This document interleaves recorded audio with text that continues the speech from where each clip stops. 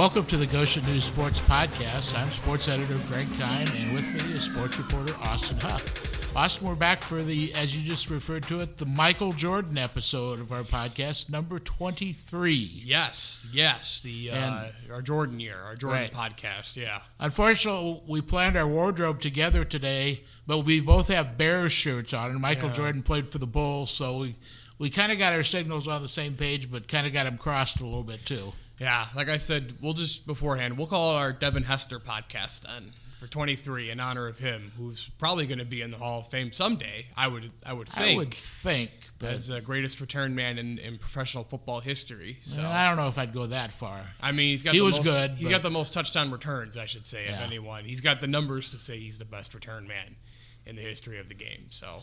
Yeah. But we're not here to debate Devin Hester's Hall of Fame credentials, we're not. I think. We could do that another day. Yeah, maybe when we bring Sheila on, her opinion will matter a lot in that debate. So. I want you to know, before you walked in, she's so fired up for the sports podcast today. She was stretching her arms out, doing all kinds of motions that we were getting ready. I think she's getting ready to come into the bullpen in case we need relief in this podcast. Yeah, I mean, trust me, when you and we get tired after like 20 minutes, so I wouldn't mind having a tag team partner. Have her come in to the hot tag, have her finish the match off. It'd be great. So, yeah. But yeah, it's been another week in paradise, so to say, for lack of. We do have some movement, at least on the baseball front now. We do. Sounds like there's going to be a baseball season. Abbreviated as it is. 60 games starting July 24th. Camps start tomorrow, July 1st.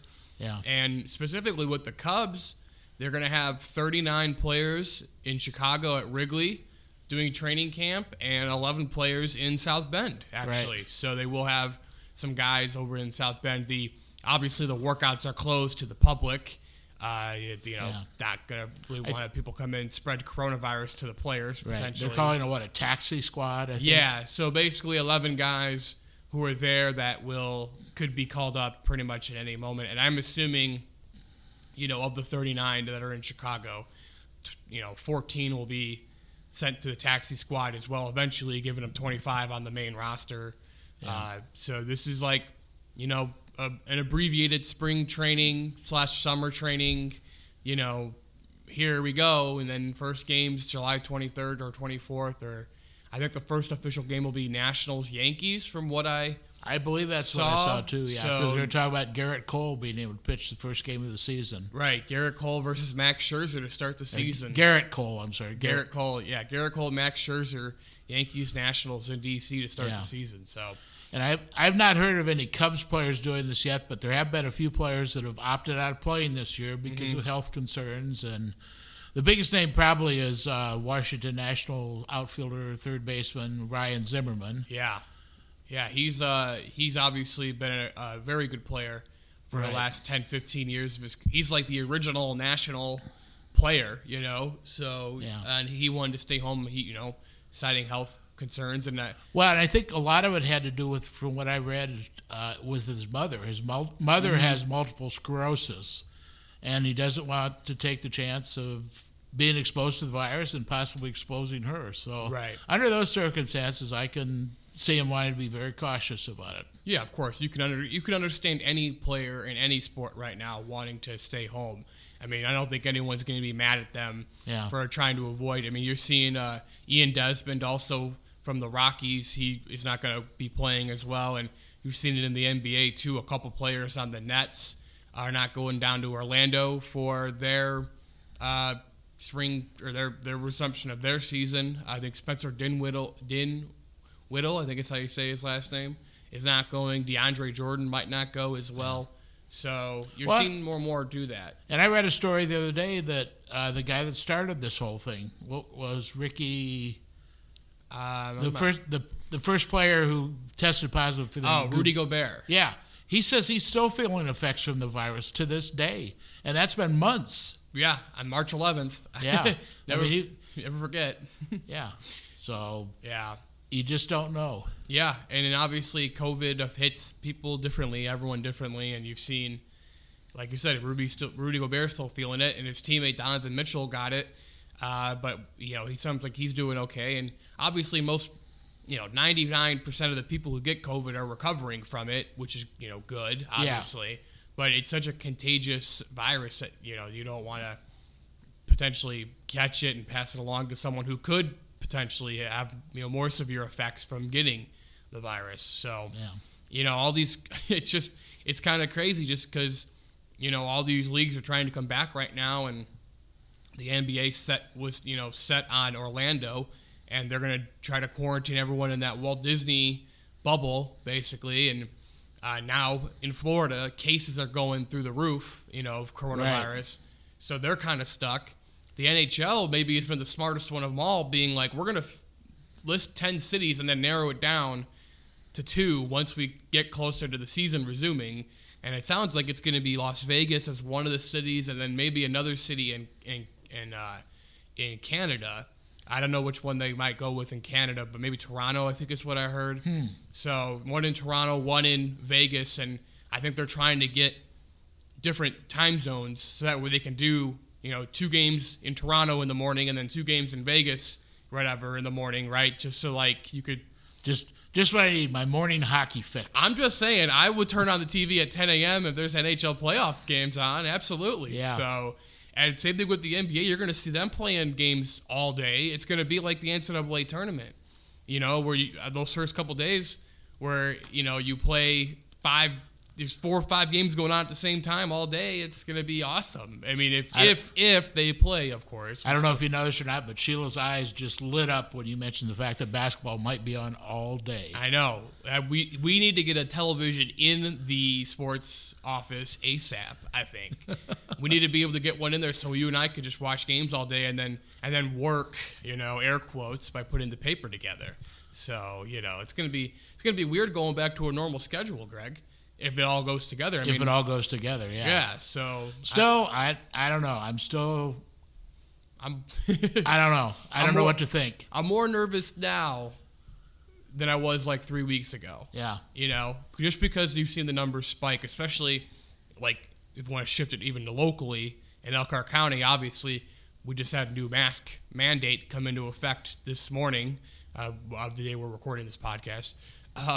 And that obviously throws things for a loop potentially with high school's return. Right.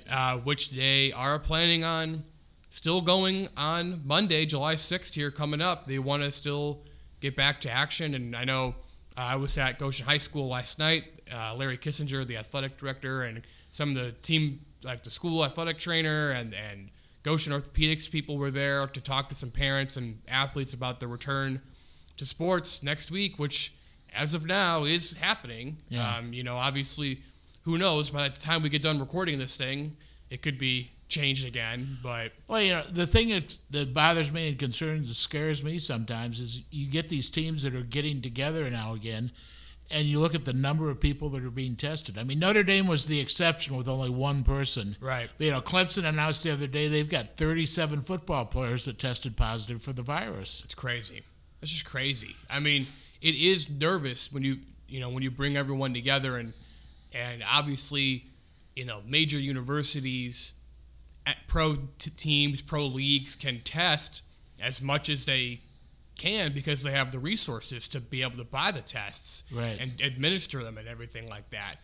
At the high school level, that might not be the case. I mean, I don't know how many high schools can afford to buy numerous COVID tests for every athlete, every teacher, every whatever.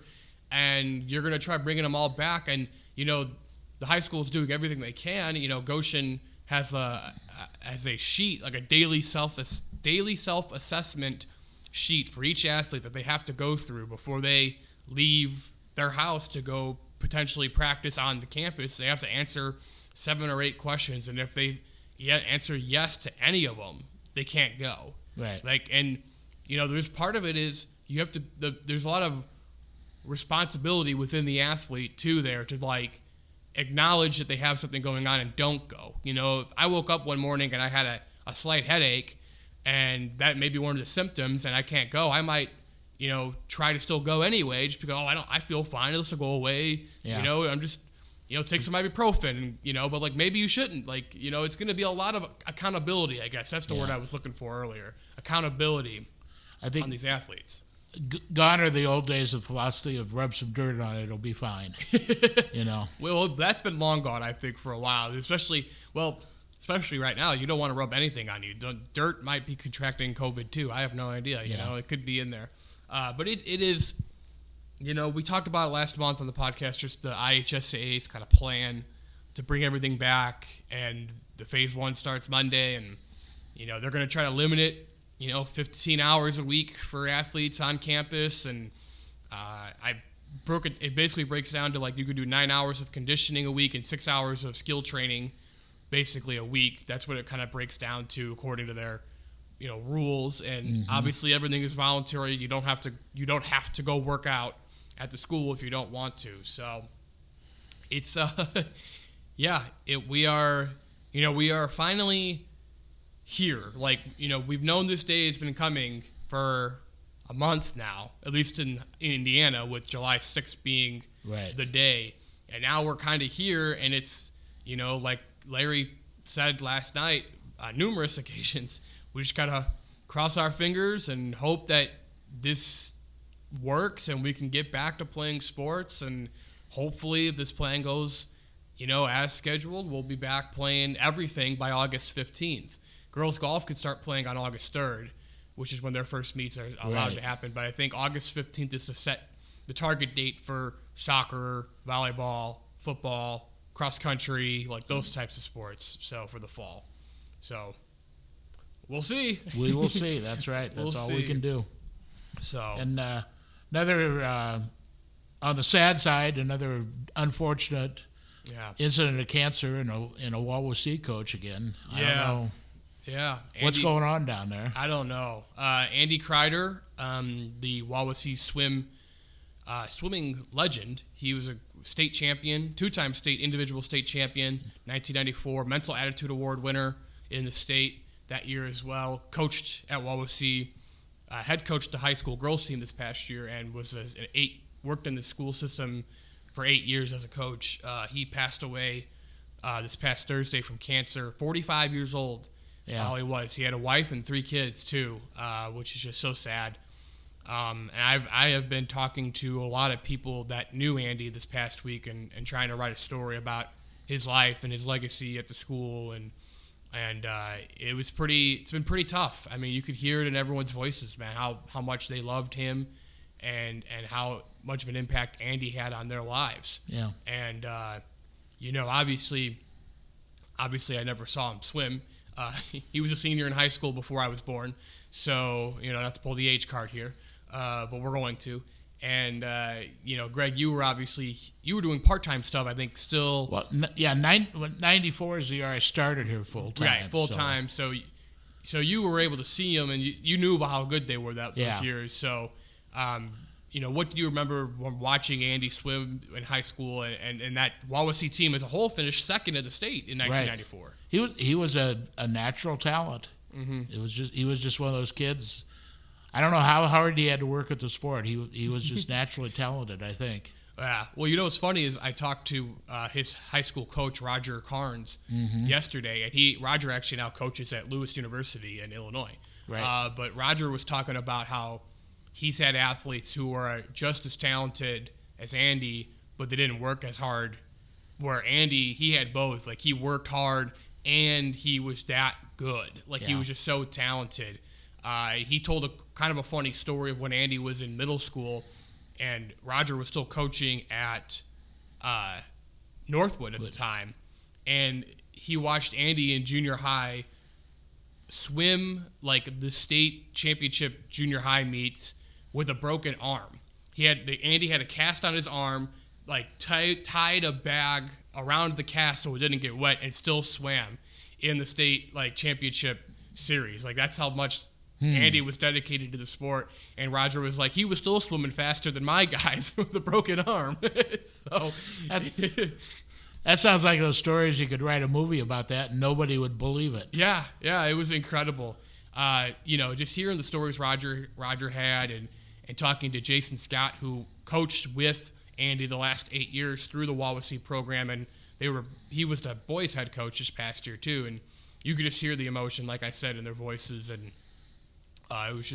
it's so sad. You could just, people, they all mentioned his laugh, just how infectious his laugh was to be around, and just how much he cared about the kids he was coaching and the sport and his family and everything. So, sad stuff, and you kind of mentioned at the top, second coach down there who's got cancer, Tracy Walesa, has been battling cancer. She's been the women's soccer coach there, a track coach at the high school, and she's been going through her own health issues, and it's just sad. You see these people are so young.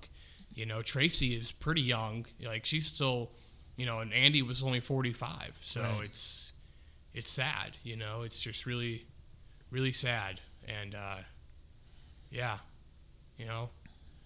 especially when it happens to good people, especially like people who've made an impact in communities, and it could have made more of an impact, right, on kids' lives. Think of all the years Andy had left, still to coach, right? He was, like I said, only 45. Like, he could have been at the school for another 15, 20 years coaching swimming, and and he loved Wawasee, man. Obviously, graduate of the school and everything. So, it's just sad.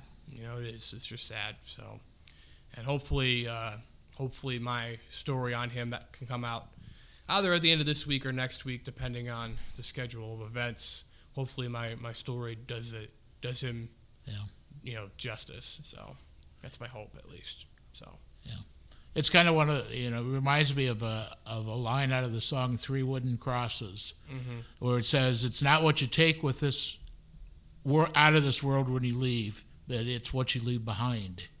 Yeah. And Andy left a legacy behind, and a love for swimming he probably put in a lot of kids' hearts. Yeah. I mean, no doubt. So, obviously our thoughts are with the Kretter family during this time. I couldn't even imagine, so it's just got to be tough. But on a lighter note, we can transition, hopefully, to some more local-ish news. In the sports world, we've had a couple girls basketball players recently announced college commitments to continue. Kate Ruley from Northwood, she was a senior this past year on the state championship team, and she's going to Grace College, so only 25 miles away from Northwood, not too far. And right.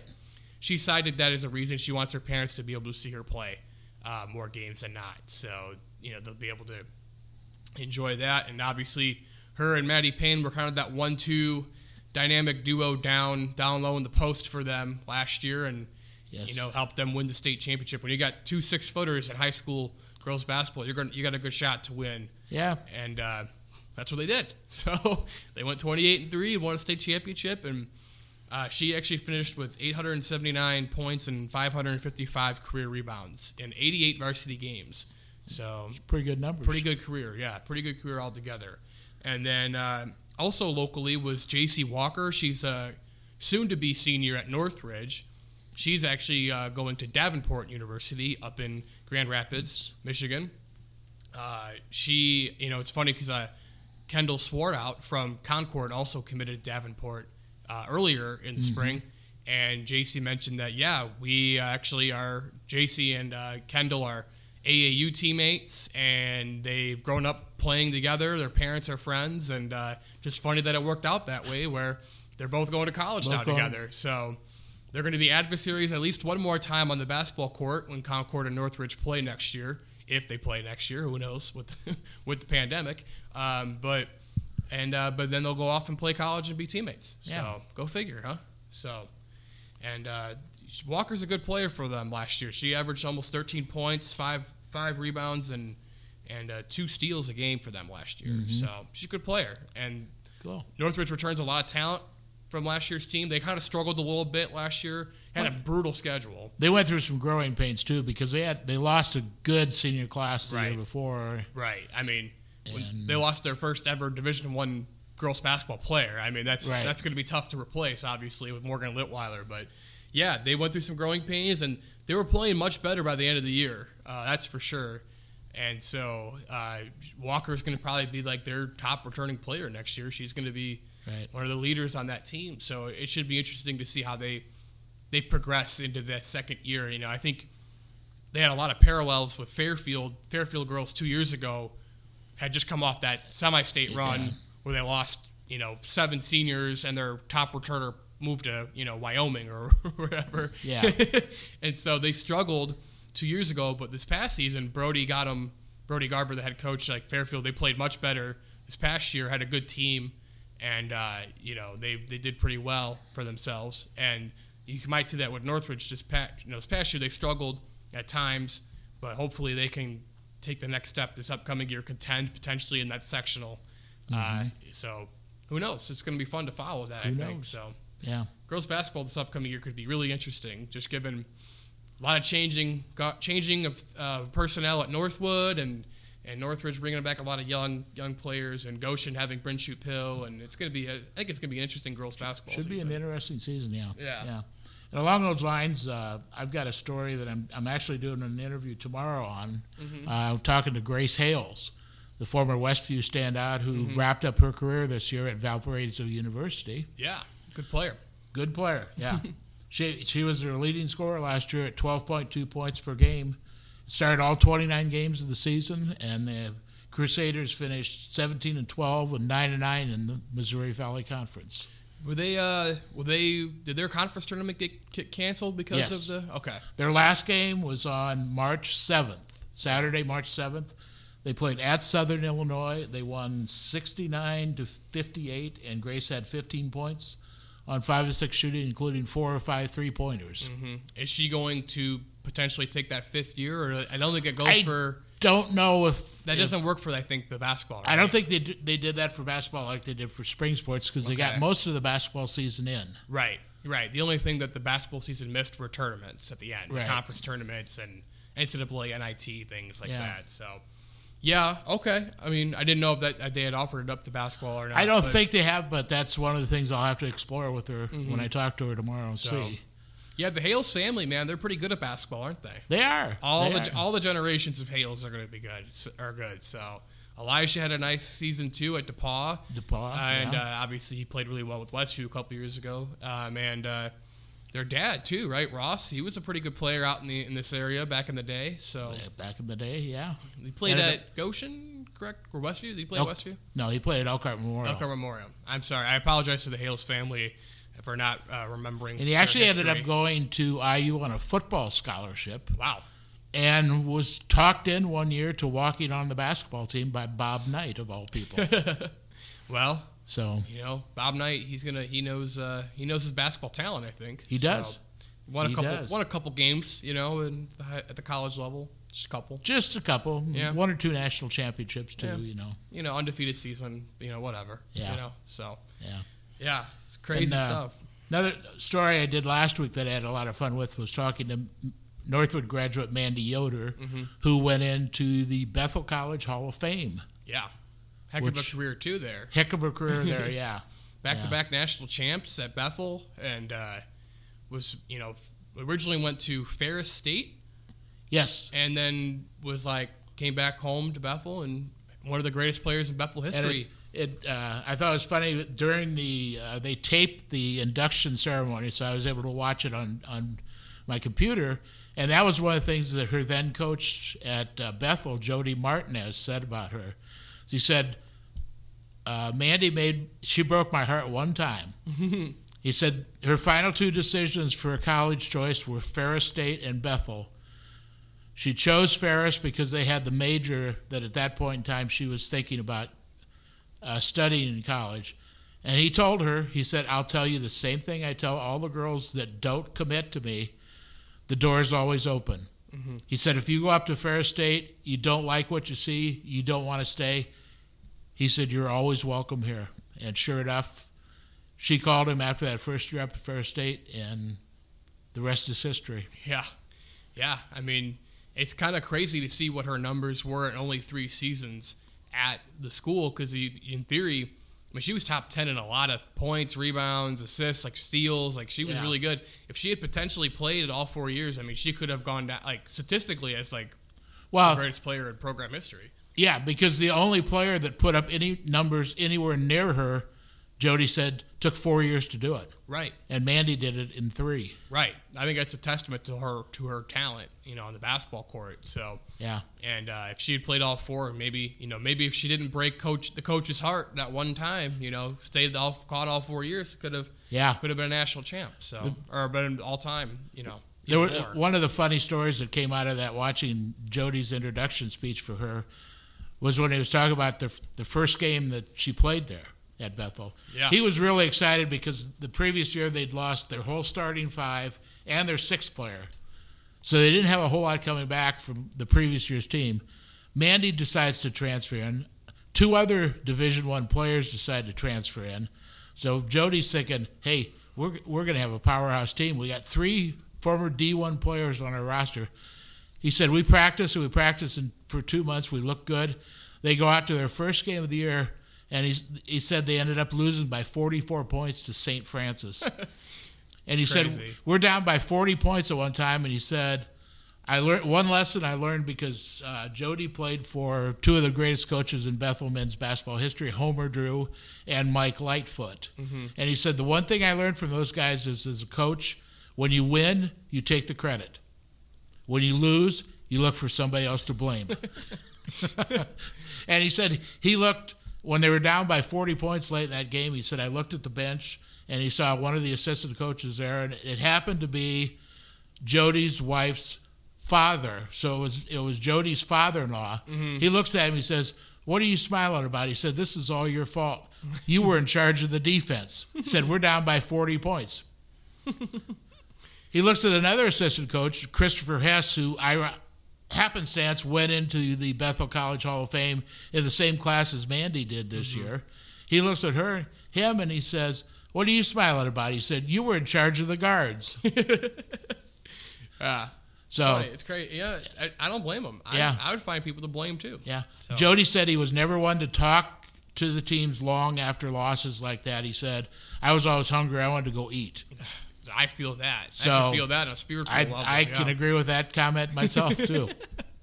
The next day he said he went to practice, and because he had instilled Mandy as the point guard of the shooting guard of the team, mm-hmm. and another girl that had transferred in was the shooting guard. Yeah. And he said, no, she was the point guard. Point guard, yeah. And he said he went up to Mandy, and he looked at Mandy. He said, you're not a shooting guard. He said, we're going to move you to point. We're going to switch you and Heather around.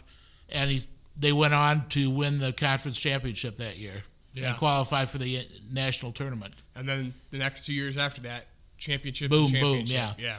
So he said one of the things he remembers about Mandy is she had the greatest one-handed pass he said he's ever seen a girl basketball player be able to make. Really? Yeah. That's awesome. Yeah. I mean, obviously her numbers back up that skill level. So, pretty worthy induction, I would say, to the Bethel Hall of Fame. So, and it Mandy going in started me thinking about other college Hall of Fames. So I did a story this past weekend. I think it was in Monday's paper about local members in the Bethel College Hall of Fame that include Goshen principal and former boys basketball coach Brian Bechtel and some people along those lines.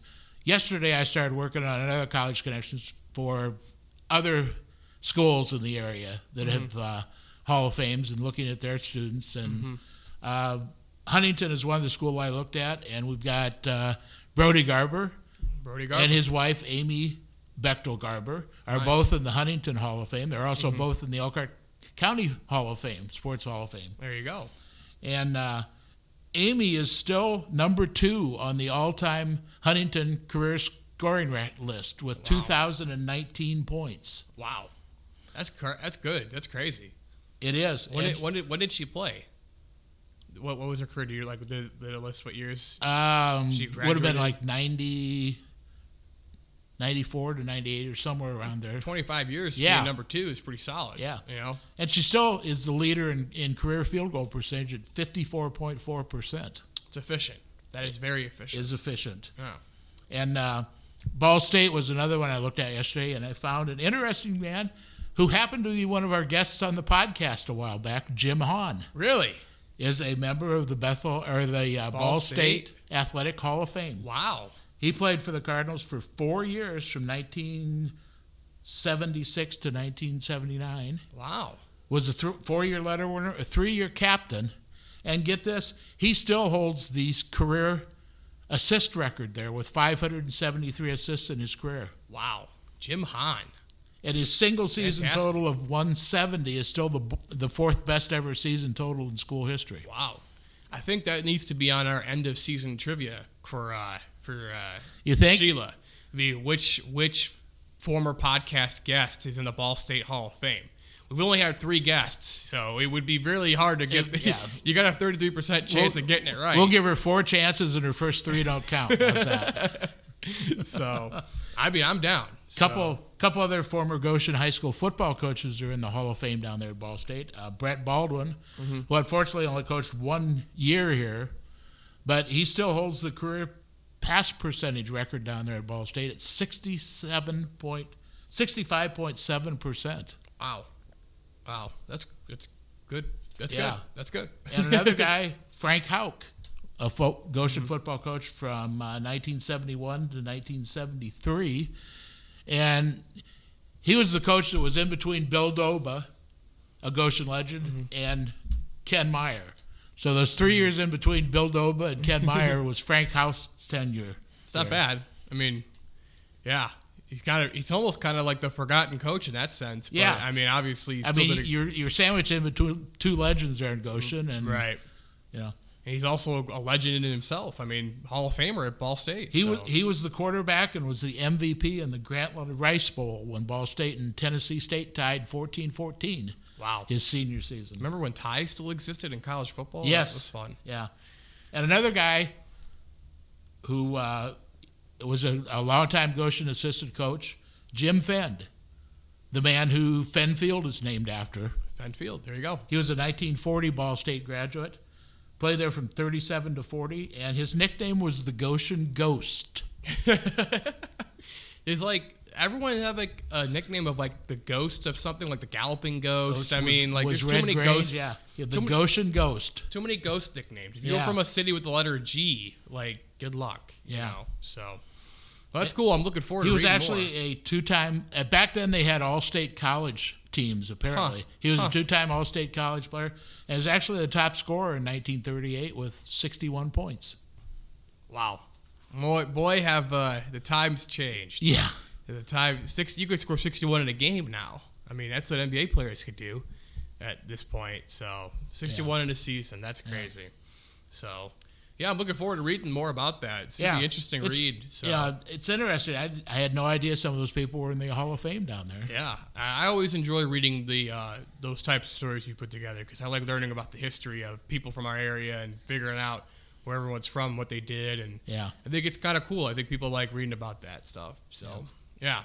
Awesome. Well, okay. I am good. I think that for this week, Greg, I got nothing else I really wanted to hit up on. I have one more. I have our baseball. I have our baseball fact for today. Write this down, Sheila. On June 29th, and no, Austin, I did not cover this game, 1908. What?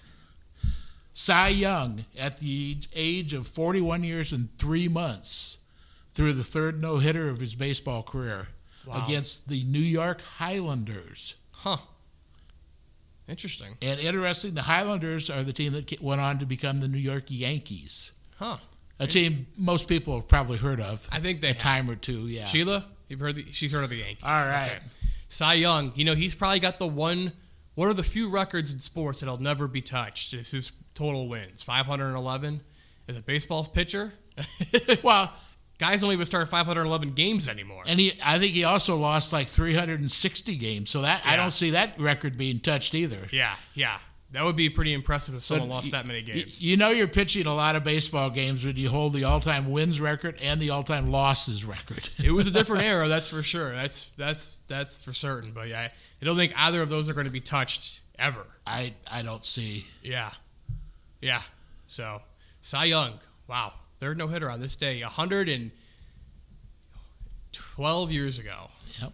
Math. It's hard. You get your gold star for the day. Thank you.